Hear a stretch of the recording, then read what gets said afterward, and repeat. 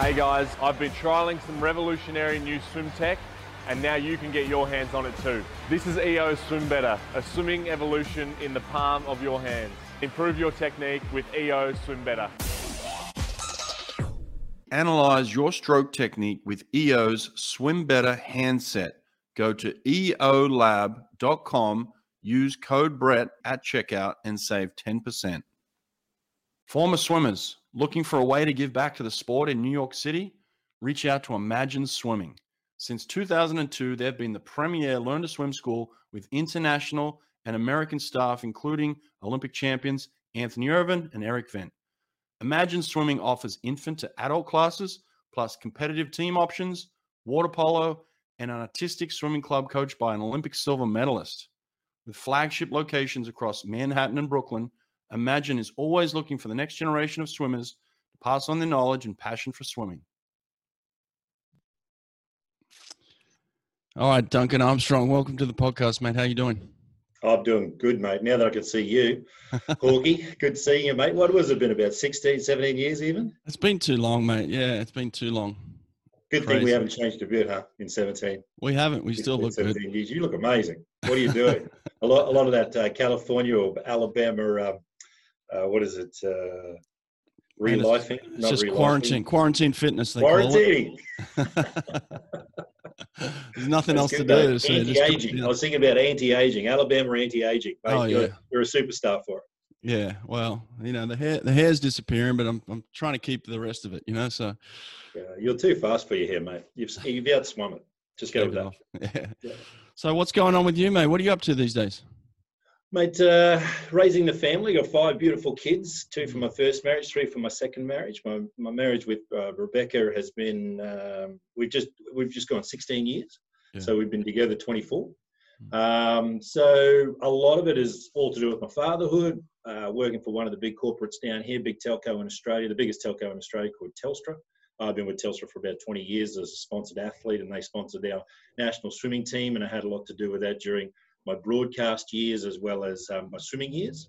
So that I continue that relationship on, and I've got an internal role with them, and my corporate career is going very, very well. Do a lot of motivational and inspirational speaking, a lot of men's groups, and sharing my story and uplifting men, because I think men need a bit of a boost these days, especially down here in Australia and especially in these COVID conditions. So I've got a very full life running around after the 3 kids that are still at home. I've got a princess who's 14, who's going on 35. I've got 2 little fellas who are 11 and 7. So I've got a fair bit of fathering to do, and I take that very, very seriously. Stay a little bit fit, still ride my bike around, help with charity work, and just love living in Southeast Queensland. Just love it.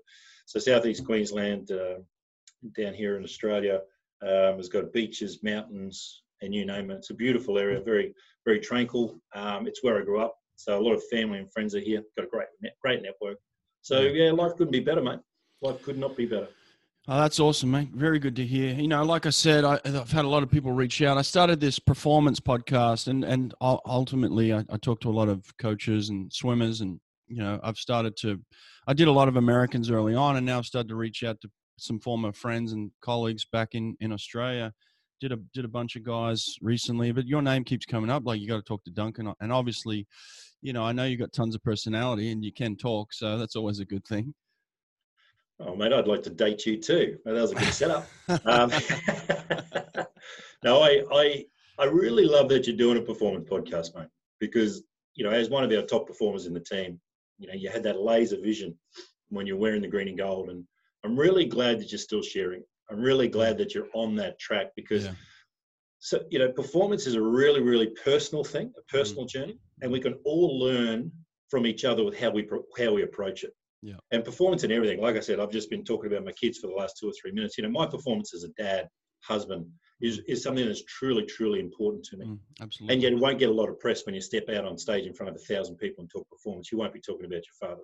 Yeah. You'll talk bits about it, but you won't talk all about it. So performance is a great topic, and I'm really glad that you're talking to a lot of guys who can share, a lot of guys and girls who can share basically how they approach it, because we all approach it differently, and we can all learn from each other of what that word actually means, habits, behaviors, mindset, you name it. It's really, really important that we learn from each other, and you continually learn. Yeah, absolutely. I mean, I get questions all the time. Obviously, I'm a sprint coach and I sprint. So people are interested in sprint performance, but I'm more of like, look, all performance relates.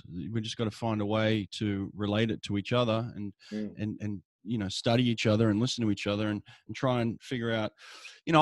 I took a kid by the name of Cesar Cielo to the Olympics in 2008. He'd never been to the Olympic Games before, and I tried to instill the knowledge and experiences that I had so that he wouldn't make the same mistakes and have to go through another Olympic cycle, that type of thing. So like if we can Mm. share and we can learn, we can kind of maybe hopefully eliminate some of these mistakes along the way and Mm. get the kind of quality performances that we need. So this stuff is really good. I'm enjoying it a lot.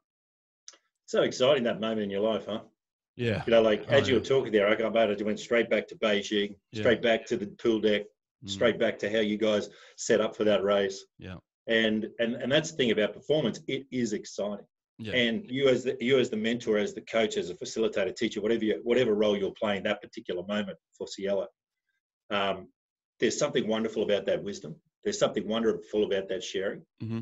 And for him to go out there and, all guns blazing, own the world, you know what I mean? Yeah. And for you to be standing there part of it, as invested in it, it's just gives you goosebumps. And that's the performance that we want to talk about. Yeah. We want to talk about constantly, maybe not the Olympic performance, because that's a thing, right? That's an environment and that's a thing, and it's a 4-year drive and it's a 4-year clock and it's got its own conditions. But what we want to do as performance coaches or inspirational people or motivational people with a story to tell, and we've all got a story to tell, Mm-hmm. is have those exciting moments of performance that I invest in someone. Could be your best mate, could be a bloke down the street, could be someone that you in your work team, but you invest, they go out, they try something new and it works. Yeah. Right. Yeah. And so their brain explodes with growth. They've got a different aspect on their life, just in one aspect. It's exciting stuff, isn't it? For It's sure, awesome. man. Yeah, man. For sure. And it's so interesting to watch old footage of you and the way that you were preparing for the Olympics and then your performances at the Olympics and then, all around that. There's a lot of positive. And I think as high level achievers and high performers, there's those aspects to talk about this for sure. But what I've found over the past couple of months in talking to people like Grant Hackett and Michael Klim and, some other high level performers, there's a cost as well. Like when we put so much into something, there's also a negative that can come out of that. And so I kind of want to explore that a little bit with you and maybe some of the lessons that we've learned over time from that. But let's dig into the preparation itself. And I know you've probably talked about this a million times, but there's so much to learn from it. Back in the 80s, it was certainly a mentality of who can work the hardest, I'm sure. Yeah.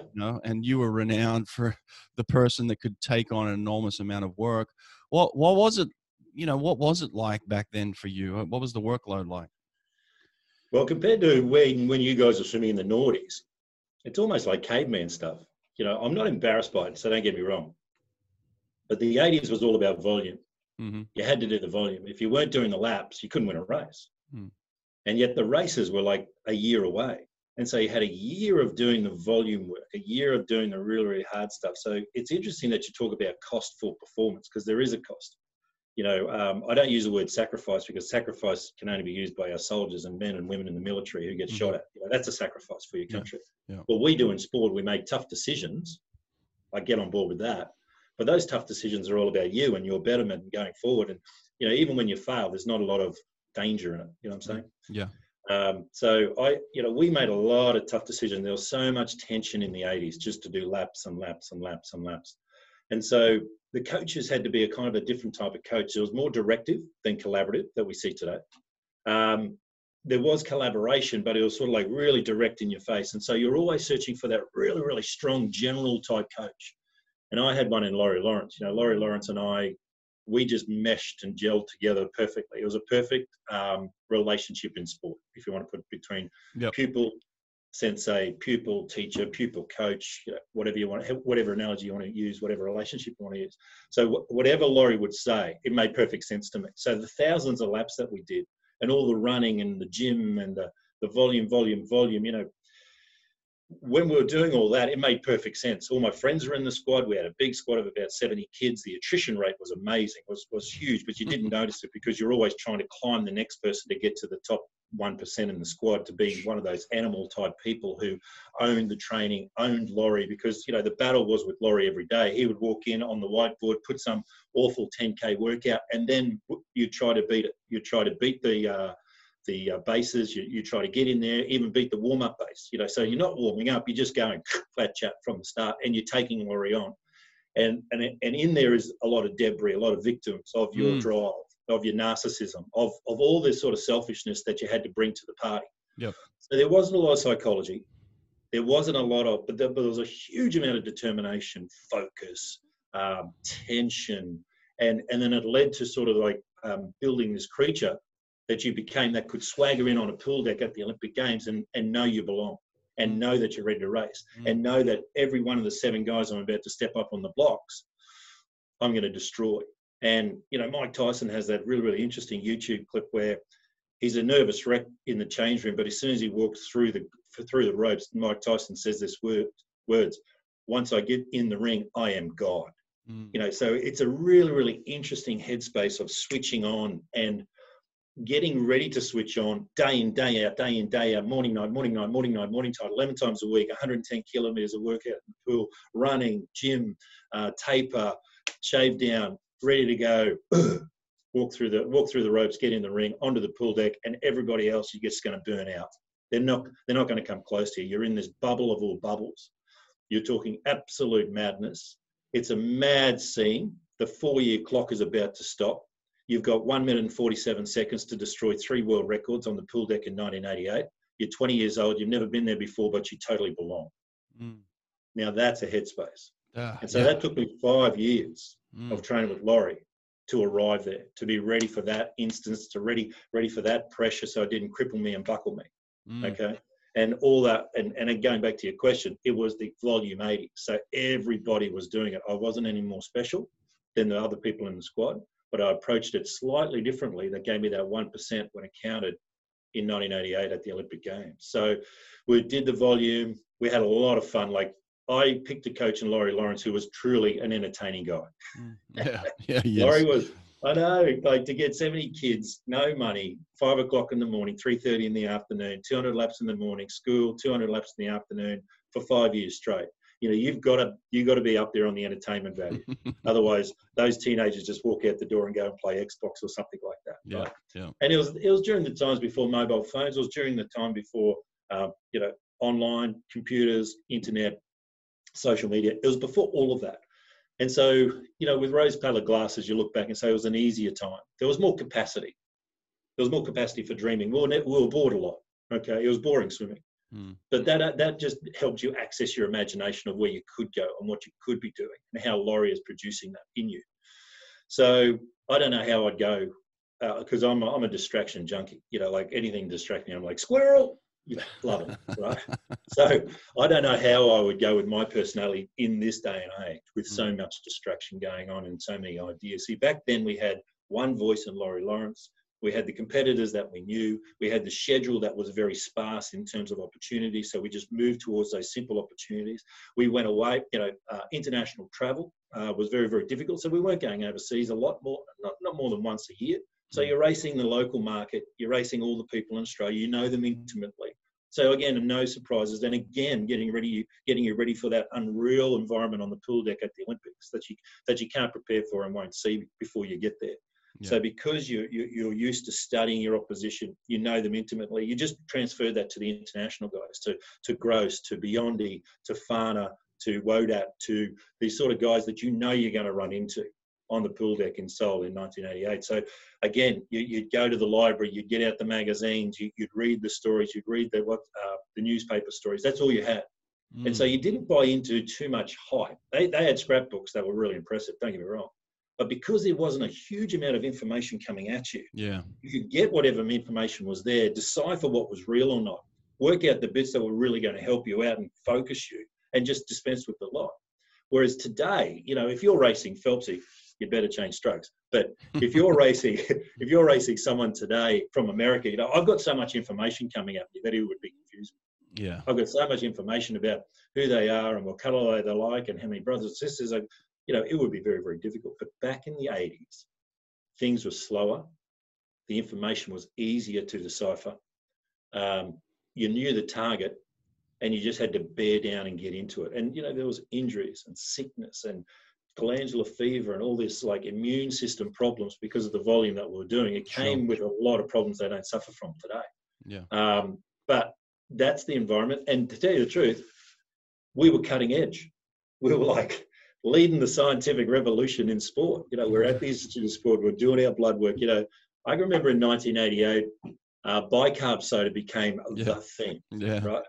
So we had our team doctor, Dick Telford, walking around with a little polystyrene cup that you get at any cheap gas station. And he'd mixed up some bicarb, and we were sipping it. And like, that was the buffering agent of the trials.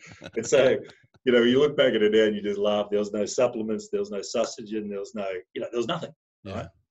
And so, even though I look back and say, wow, we did so many things that have been dispelled to be wrong, we were cutting edge. We were leading the world. We're winning national championships, and we're going overseas and winning world championships and Olympics. So, well, that's what I mean. You were in a group, I guess, with John O'Sieben, right? Like at some point, was he a little older than you, or? Yeah.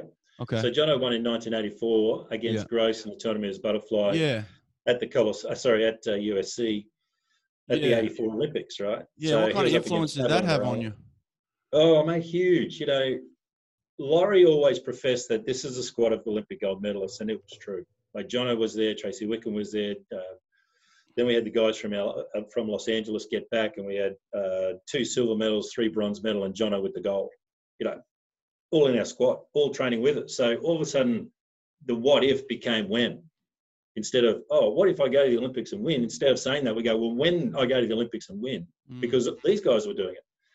So Laurie was that good at sort of like attracting talent, getting talent ready, and understanding that Olympic equation of about 1 minute on one day every 4 years. I'm going to get you ready for that. Like, you think about the coaching on that. Like, you think about getting a kid today and sort of say, we're not going to do a lot of winning, we're not going to do a lot of racing, but in 4 years, on the 19th of September, you're going to swim the best 1 minute 47 seconds the world has ever seen. You're going to break a world record, and you're going to beat the best in the world to win gold. I promise. And that's what he used to do. Wow. That's sports psychology right there. Oh, mate. How good is it? Oh, and we need a little bit of it today. I mean, we can get very, very distracted with formulas and 100%, thinking and all that kind of thing. Sometimes we need that really direct promise and investment. Now, I agree. Yeah. Now, we're talking about one of the all-time greats in Laurie. There's not too many guys who sort of had walked that line and his background to get him to that point of confidence, that he understood young people, that he understood that we might get sick, we might get a sore shoulder, and we might miss training because of an alarm clock, but he never will. Okay, so he had that unbelievable backup of action for his promise that made it completely believable. Right? So I think the coaches have been a little bit under pressure in terms of being politically correct on everything, having to cater for so many in a collaborative way these days. Like, I look at you coaches as you walk out on deck, and I look at the whiteboard, and there's a chemical equation and the physics that are on the whiteboard these days, and I go, whoa, okay.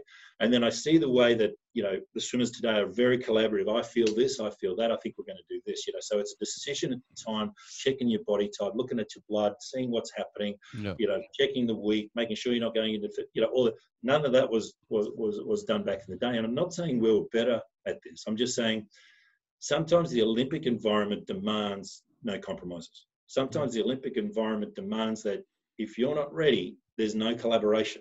The gun is going to go on this particular day. The best in the world are going to show up. And if you try to negotiate with that, you lose. Mate, I'm with you 100% on this, by the way. I love this.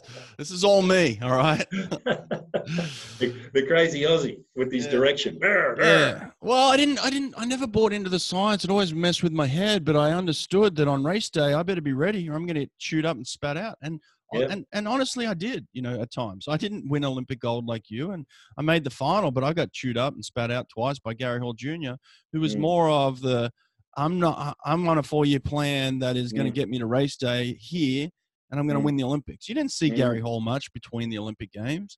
He just knew that on this day, I'm going to win this race. And it's a very, very similar thing to what you're saying. It's so interesting. And I see it too, where it's gone away from that. And at the end of the day, when you stand up behind those blocks, you're in a very vulnerable position. It doesn't matter what you've done. It doesn't matter how many equations you've written out. If your mind isn't ready to perform, it's gonna crumble, And I saw strength in you behind the blocks. Yeah, and see, that's the brutality. Like, I love the word brutal because the Olympics is brutal. Yeah, everything about it is. sure. Like, there's nothing fun about pressure. And just getting to the Olympic Village and getting your accreditation, the pressure just goes a notch harder, right? So we started about a 5 as you fly over there. Yep. Goes up to about a 7 when you get your accreditation. Goes up to about 7.5 when you get your room. Gets up to about 8 when you go for your first warm-up and look at the Olympic venue. Then your opposition walks in, goes to a 9. Yep. And then you go home from that and you sit there and going, I can't stop it. It's happening. I better be ready. So that's brutal, right? You don't throw human beings into a pressure cooker like that and think you can negotiate it. Yep. Right? Someone's got to win these races, and the gun is going to go at 7:05 on one day every 4 years at an Olympic venue with 13,000 people there, 1 billion people watching on TV, commentators telling every move. You can throw anything into that pot in descriptive words, and it just ratchets it up. And if you're not ready to go because you've done the brutal work and uncompromising work and training, you will fail. The quicksand will start as soon as you get your accreditation. It'll pick up speed, and then by the time you get to the blocks, you'll sit there going, what am I doing here? And you're not ready. Meanwhile, you've got a Gary Hall Jr. standing there, or you've got a Biondi standing there, you've got a Gross standing there. Well, God help you if you've got a Phelps standing there. And then all of a sudden, and you look over to him, and he looks like, mate, this is where I holiday. This is how much fun this is. And you sit there going, I'm done, and you're done. Because the moment that sort of creeps in, if you're not walking out on deck going, you guys are so sorry you're here, looking left and right, you lose.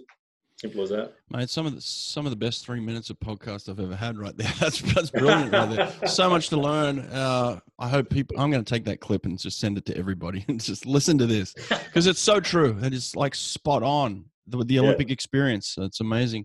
So what was it like, obviously, to have a partner in this, in your coach, where you felt like, for me, when what I've tried to do as a coach and had success with is I want to partner with my athlete and say, you're not going to stand there alone. And I get that sense from Laurie that you weren't behind that block alone. And even to the point where he's very vocal about that too. You watch the video back and he's like kicking and screaming, unleash the animal.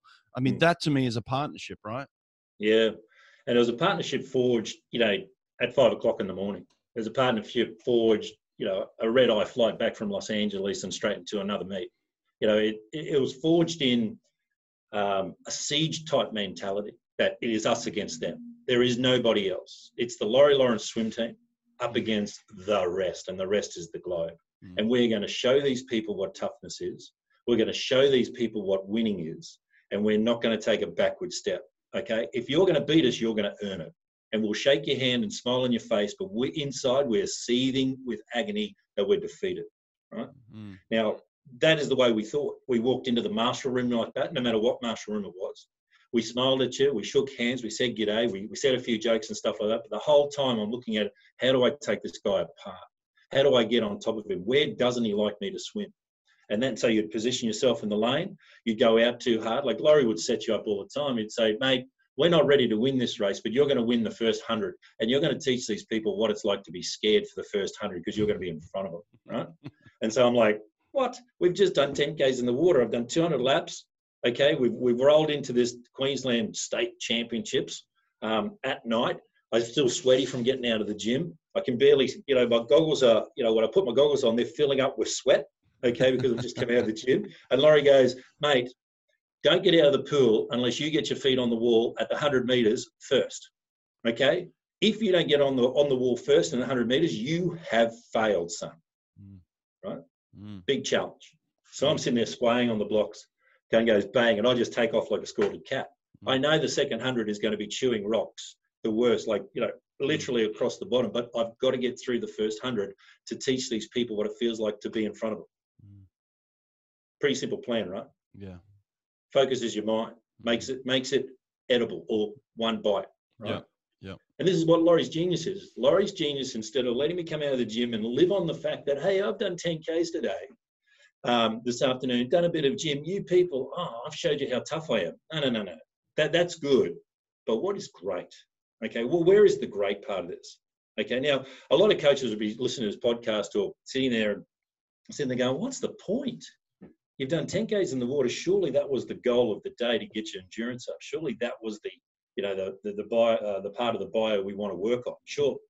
But for Laurie, it was always a marriage of psychological for me as the swimmer, all his swimmers, and the psychological on the opposition. How can I place just a stone in their pond or get a stone in their boot so they can remember something that when I'm ready to race and I'm in front this far, they know what's happening and they're used to what's happening.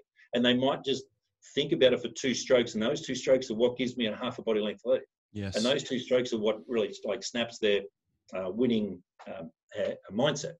So that was the fun of the fair, because as an athlete, like, you think how stimulating that is. Like, to have a guy in your corner that's not going to let you off. Totally. Having a guy in your corner that, oh yeah, you've done really well today, slap on your back, yeah, well done, sunshine. But if you really want to be great and you really want to get prepared for the Olympic Games, when shit will go down and things will go wrong and people will be better than you, okay? Let's step up on the blocks and let's beat them to the 100. And it's not said in that tone. It said, you get your feet on the wall on the 100 to teach these people how to sit behind you, or you lose. That's how it's said. Beautiful. I love it, mate. You're right. We need more of that these days. God, I love it. So beautiful. We do, we don't. We do, we don't. No, you got to work with what you got. And the kids today, it's their world. You know, we look back, Borky, at a time when we were kids. And we look back and go, it's different. You know, but we've got to own where we are right now, and we've got to let them own where they are right now. And the world is presenting a completely different menu for their mindset, and we've got to go with that. So what these podcasts do is give them an option to think differently. That's all. You know, we can't wind the clock back to when men were more handsome and better. You know, we've got to present it. We've got to present it with a mindset that they can think about. But the moment we go in with the Laurie Lawrence, you know, we lose them. Yeah, no, you're right. Absolutely. So tell me this then. When you do ultimately walk into the room and you see 3 world record holders and you're walking into the final of the Olympics, I mean, what are you thinking? Honestly, like, what were you thinking in '88 when you walked into the final and you see these guys maybe for the first time together, you know, and what are you thinking? Oh, mate, I was ready for it. Like, we had 14 heats. There was no semi-finals back in the day. It was day 1 of competition. Biondi was after 7 gold medals. That was going to be the Spitz benchmark. Matt was ready. Like, you know, looked fantastic in the morning, had a beard in the morning. He was in heat number 13, I think. I was in heat number 14, the last one, and I was up against Gross, and I was in lane 7. So we'd done an enormous amount of work coming into it. I'll tell you a funny story. We got to the village 10 days before the first day of competition. There was no way I was going to march because I was swimming the next day. And I was really okay with that. I've never bought into any of the ceremonies or anything like that. It was an exciting experience to be in Seoul, because we had one really tall building. I think it was like 30 stories, and the whole Australian team was in 30 stories. So we all flew over there on the same planes, 2 planes, you know, so there's all the basketballers and everything. So there's excitement everywhere. And mate, I didn't leave my room for 10 days. So the Australian team was one of the first teams in. South Korea was a very, very hot spot for freebies, sort of like China is today. So you had all these leather and Reeboks and all this sort of stuff. And coming from Australia, like, we were poor. You know, we just didn't have the affluence or everything like that. So we knew getting over there, if we got there before the Americans, all the bargains would be there. So you could stock up for a whole year on bargains, because that's the only money we had. So we had a huge amount of team members just going down to the markets at Itaewon and just stocking up. Mate, I never left my room. I never got off my bed. I went over to the food hall, came back. They'd come back from shopping. They'd got all these leather jackets and everything. I was sitting there going, oh, I hope they're still there when we're finished, you know, in 2 weeks' time. No, they wouldn't be.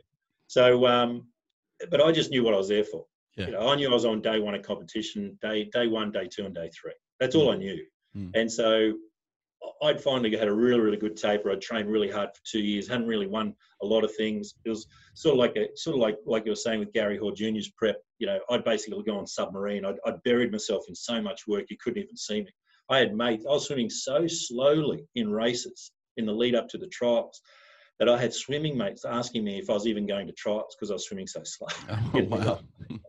Tired of settling for less than the best with your team's dryland program? SwimStrong Dryland is the answer you've been looking for. With world-class dryland programming for every age group, customized to fit your team's needs, nutritional coaching and education centered on the latest evidence-based research, leadership training and character development to promote an athlete-driven culture, sports psychology education and mental skills training, coaches' corners to promote collaboration, data-driven performance analysis, and an unrivaled family of athletes, coaches, and teams, Fast Swimming starts here. We individualize training in the pool, so why not individualize your nutrition? Erica Biondi of Biondi Wellness Building will help you and your swimmers get exactly what each athlete needs through genetic testing and personalized nutrition plans. So stop guessing what you should and shouldn't be putting into your body. Athletes within a few weeks have noticed they're recovering faster because they're fueling their body with what they need and staying away from what their body hates. Erica understands swimming. She gets it. She's worked with over 20 Olympians, including the fastest man in the world, Caleb Dressel. Group discounts are available, so go to Biondi Wellness Building and get in touch with Erica today. That's Biondi, Beine, wellnessbuilding.net. Yeah. So came up, won the 200 and 400 at trials in pretty good times. So then set aside, another 4-month preparation coming into Seoul. Got over there and ready to go, just basically walking to the pool, feeling great. We'd been running for over a year, getting ready for the walking to the pool and back, because we'd found out that it was about a half a kilometre walk to the pool one way. So we didn't want to take the edge off our legs. So we were running 6Ks a day, every day for a year, ready for that. Wow. Yeah, I know. So we got there and I didn't get off the bed for 10 days. I rolled in. At my training times, I finally got a rest. And my training times, I used to do a test set 3 days out, right? 3 days out, we'd do 4 100s on about 130. Okay, so the rest was, the base was about normal. But I would be teeing off, and I'd be sitting on 54s, maybe, hand on the wall. Wow. And the first one comes out as 51 and a half. Oh, damn. Wow. And when I seen it, I touch the wall and I look at the clock and I go, whoa. Laurie goes, 56 flat, you pussy. What are you doing? In a big loud voice, right? And I look at him and go, what? And he goes, go with me, they're timing you. I'm like, righto. Because we had no internet. We had no cameras. Yeah. Everybody's sports medicine guys were in the stands every single warm-up, every single training session. East Germans, West Germans, Americans, Russians, Romanians. Doesn't matter who they were. They were getting time, clocked, watched, count laps, strokes out of turns, speed. Yep. And so I'm like, he goes, they're watching. I'm like, oh, okay. He goes, 56, you pussy. This is the Olympics. What do you think you're doing? Get up and go again. Oh, I'm disgusted in you, right? And so next one, tee off, 52 flat feet, push. And like Laurie's just like, oh, come on, mate. You might as well give it away. If this is all you can do, so all the drama, all the theatre, all going on, but we were flying. We were feeling so amazing. We were like, test set up, the test set is just coming out and I'm getting 2 massages a day. I'm feeling so loose, so ready, walking to the pool, not sweating, seeing a few of the guys I was going to race, having a hard time with the walk because I hadn't done their running. So I knew I already had a 6-shooter in my pocket. I knew I already had to step up. And all week we were just firming up that feeling. So when I walked in, and I ran gross down in the heat. So swimming along, I went into that heat at a 150.05, best time. Dropped a 48.3 to get lane 6. So already a 1.7 PB after one swim. Ran gross down, but let him win, so you can have lane 3. I wanted to get next to Biondi.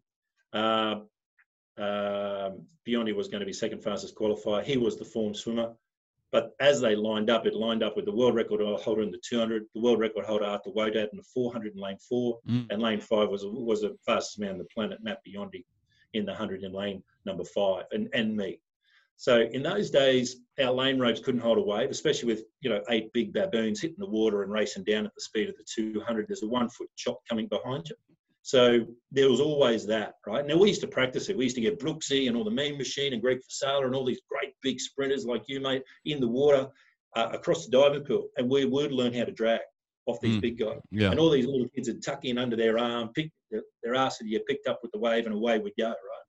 Because this was the tactics of the 80s. The lane ropes were only about that in diameter. They were called anti-wave, but they couldn't hold a sprint race, right? So here's Biondi, and we know this. He knows this. This is the thing. Like, everybody knew what was about to happen. So Biondi's a front runner. He approaches the 200 like a sprint, and he's going to try to steal it, a long sprint. So his value is in the first 100 with his blistering speed. No one can hold him. He's amazing, right? And if he gets too far in front on that third lap, we can't catch him. He's strong enough, right? Yeah. Now, I'm coming from a 200, 400 base. So my value is in the second half of the race, the last 2 laps. So my whole deal is a little bit like that race I was talking to you about before. If I let him go too far in the first 100, I'm shot. I can't catch him, okay? So we line up. He's in lane 5, I'm in lane 6. On the inside of him in lane 4 is a world record holder. I'm ranked 48th in the world. He's only raced me once, and it was 2 years before. I got 60, he got second. Okay, You were ranked 48th in the world then? Yeah. Oh, my So I was God. ranked 48th in the world. I land in lane number 6 as the 4th fastest qualifier of the fastest race in history. Right? Wow. We've got the European champions. We've got the drug cheats from East Germany. We got the second American who beat Biondi at the trial, Troy Dolby. So we got the 2 Americans, the West German world record holder, the informed Polish swimmer in lane 4, and European champion Thomas Farner in lane 7. And we've got the Swedish champion named Anders Holmans, who will come up a little bit later. But so we lined up. That's how we lined up. Fastest race in history. The first race of Matt Biondi's huge calendar over the next 8 days to win the 7 gold medals. And like, we've changed the entire thing to make sure that NBC New York basically is live. So, you know, we've changed the whole program for NBC in New York, and we're ready to go. Now, Biondi has to make a decision. Who am I going to give an advantage to? Because he's going to be in front. No one's going to be able to hold this cat. He is that fast. He is that good. Right? Yeah. So he's got to decide with these little lane ropes where his wave is going to go. Is he going to swim in the middle of the lane so both sides can get an advantage, or is he going to swim on one side and make a decision on who's going to give an advantage to? Now, we knew at 48th in the world he was coming over our side, right? He's not going to go over next to the world record holder. That's beggars belief. Sure. You know, so we know he's coming over. He knows he's coming over, and he's all right with it, and so are we. So the gun goes. And I know that if I dive in and swim over to get under his arm on my lane rope on my right, he'll be gone. So I line up on the blocks with my foot hanging over his side. So my foot is hanging over. I'm serious. Oh, my I've got God. 2 or 3 toes hanging over this side of the lane rope because I am literally going to dive on that lane rope. No problem. I'll dive under him if I have to. Right? So the gun goes bang. We're finally off. We had a false start. In those days, you could have one. And so we have this false start, get up, go again, bang, off we go. And I dive in. And you know when you dive in sometimes and you think you're going to hit something and you go, ugh, Yeah. I'm going to hit the lane rope. So Yeah. I kind of go, ugh, and the lane rope just brushes my shoulder as I hit. Oh, wow. Right? And so I come up, first 6 strokes, head down, come up, first stroke, bang, I can see his togs in the slot. Now that's where my slot is, under his arm, in the trough. Now my ass is about an inch higher in the water. And he drags me out in that spot, right? And he's looking at me. He knows what's going on.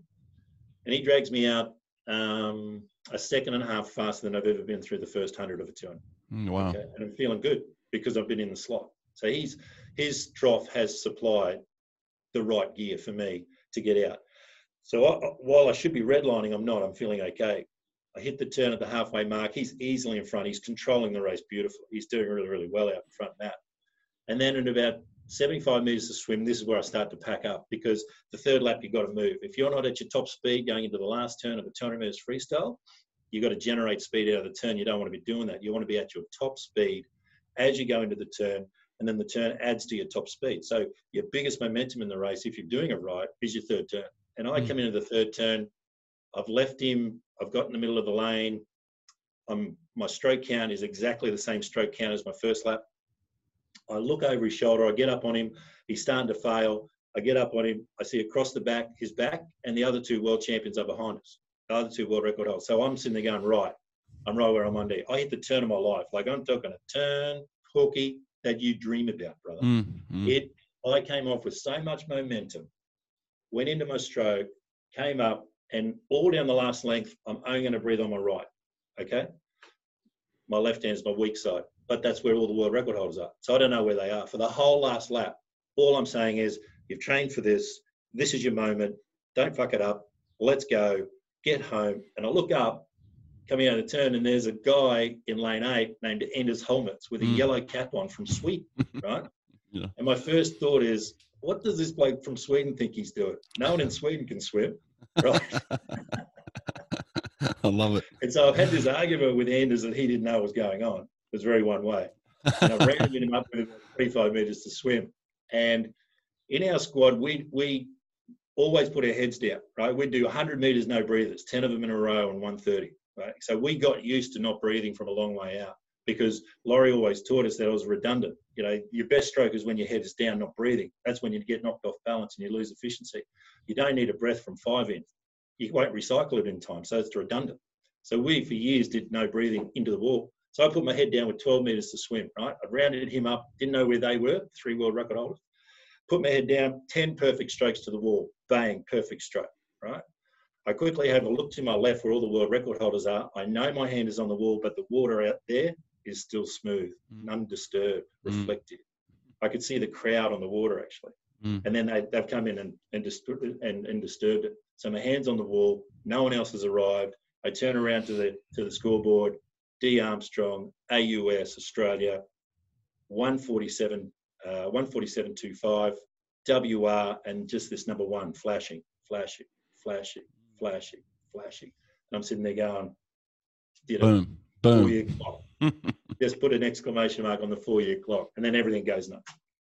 Well, that's what I mean, mate. Like, listen, honestly, I love the story. It's great. There's a little bit of bullshit in there because the first 20 minutes you told me how you prepared to win this damn race. And then the next 10 minutes you told me that you had the strategy of surfing Matt Biondi. I don't believe the surf story. I believe the preparation story. No, I do.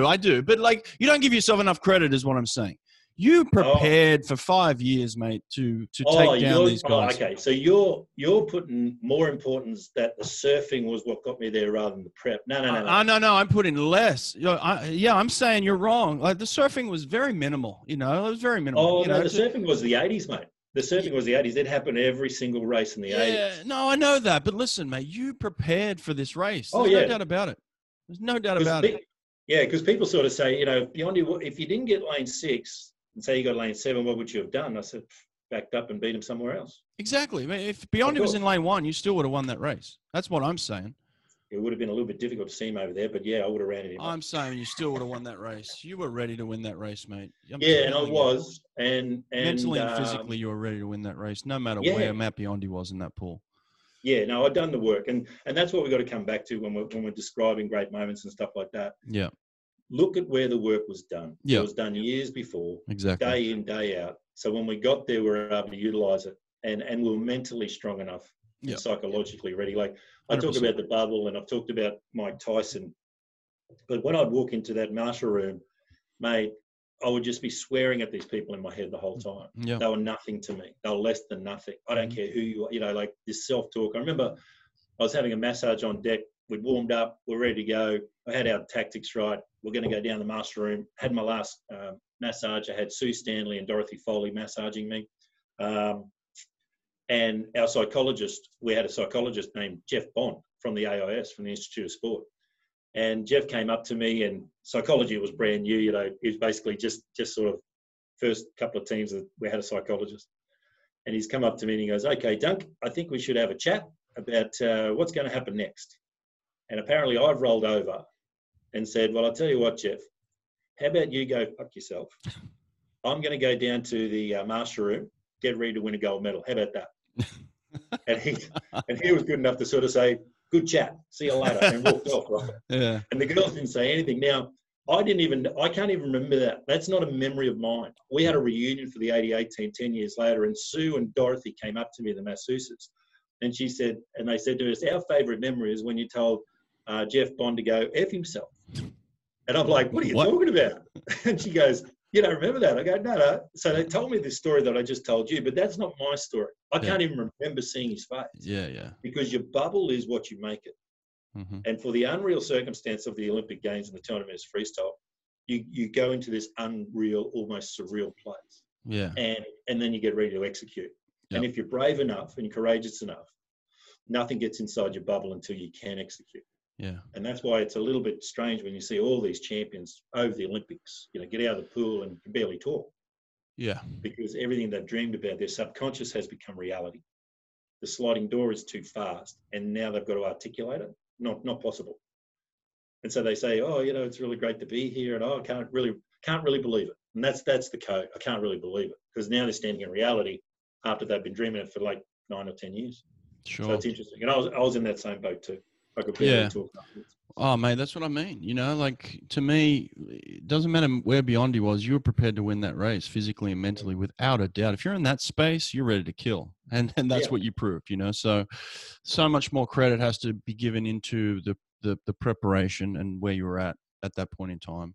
I agree. And I agree. And look, there's also, I do want to talk about this just briefly real quick. There's also the attrition that you talked about.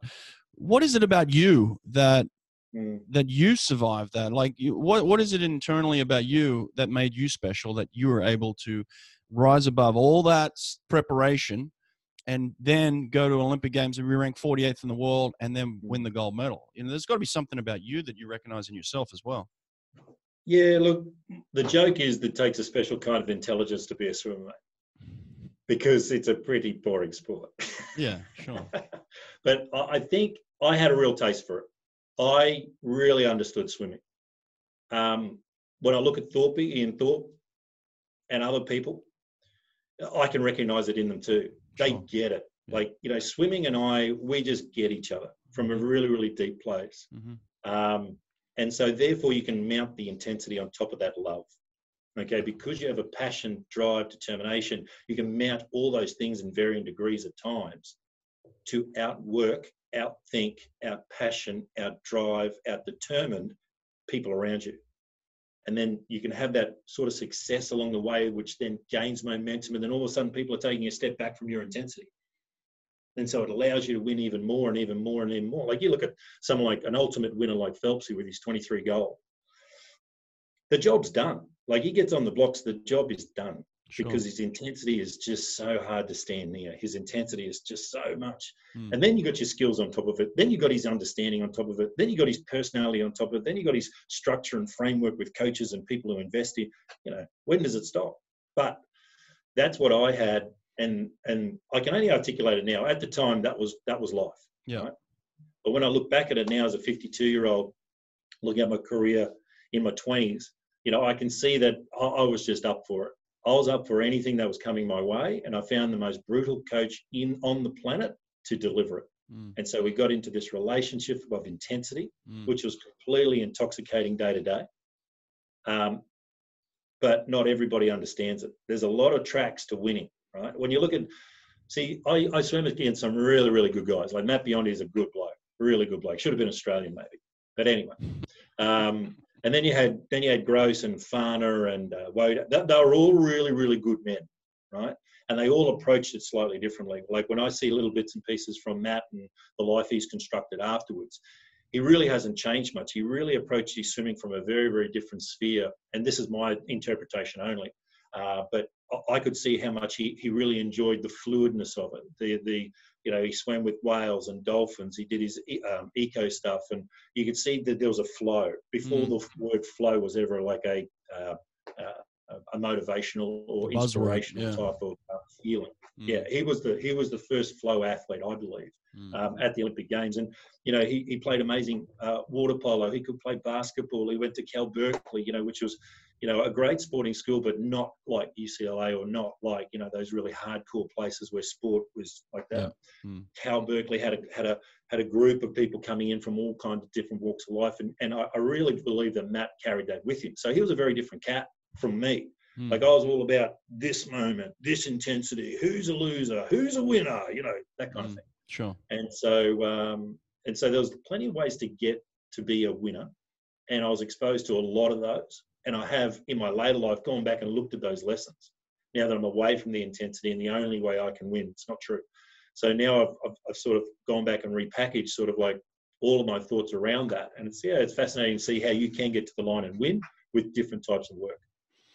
Yeah, good stuff, mate. And I'm kind of interested in that aspect of it too, beyond that. So, when I talk to athletes these days, a lot of them are more in touch with some things that are going on in their lives, and we're a lot more in tune with kind of depression these days. You know, athletes and depression is such a big topic. Yeah. What are some of the negative effects from this when you push your body like that, when you push your mind like that? And you don't have to get too personal with me, but just give me some things maybe that have affected you, that you've learned from, that you can see from that perspective has been maybe a negative in your life. Yeah, no, that's a really good comment. The way you set that up is really easy to describe, because like we were talking about the intensity I brought to my swimming, that's a double-edged sword, right? There's plus and minuses to that. Mm-hmm. Because once you become an ultimate winner with this one technique as intensity, drive, determination, everything becomes Olympic. So out of the water, you know, my relationship suffered. I got married very early, got divorced very early. We're only married a couple of years. Had 2 sons in that time, and I was trying to be the Olympic dad, the Olympic husband, the Olympic provider, the Olympic this, Olympic that. Everyone thought I should have had $1 million, and because they thought it, I thought it. And so I had this really misconception in terms of that, but I just applied my intensity, my focus. I just burnt everybody out. You could call it narcissistic. Yeah. So my selfishness and narcissistic behavior with that intensity was really, really, the pendulum swung all the way over to the negative as well. So broken relationships, broken mateships, broken deals, not getting the winning that I really thought I deserved. So really broken inside. I turned to alcohol, drugs, sex, and rock and roll. So there was all those sort of things being put in the bucket. And when I took drugs like an Olympic champion, right? When I drank like an Olympic champion. When I was having an argument, like with that intensity, like an Olympic champion. So I just had this one technique for victory, and I tried to apply it to so many things that it was not appropriate. And so I went through this huge arc of troubles because I wasn't ever winning a gold medal doing it. And there wasn't any gold medal to win in it. And it took me years to work that out. Years to work out that there's nuance, there's intensity,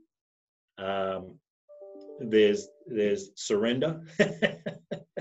And I never applied that word to anything, surrender. Yeah.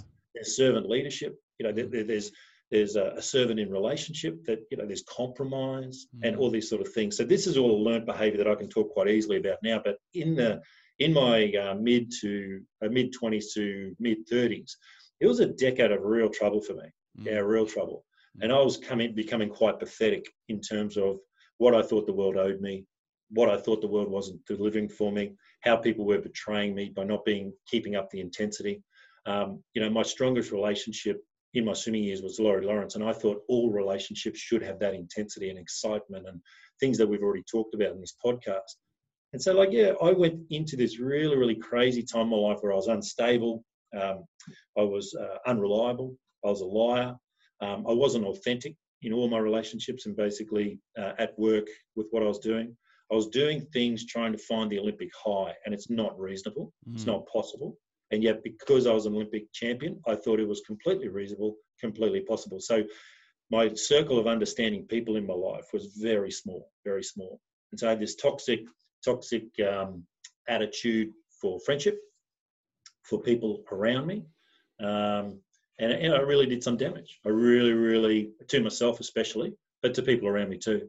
And it wasn't until I was around about 37 that I was becoming pathetic. I could really feel that I was becoming pathetic. I was about to burn my current group of relationships out.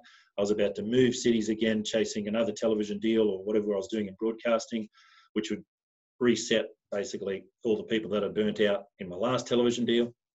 The good news is there was no social media back then. I think in that state with social media, I would have been lost. And it would have really, really done some damage. But yeah, a mate of mine took me to church.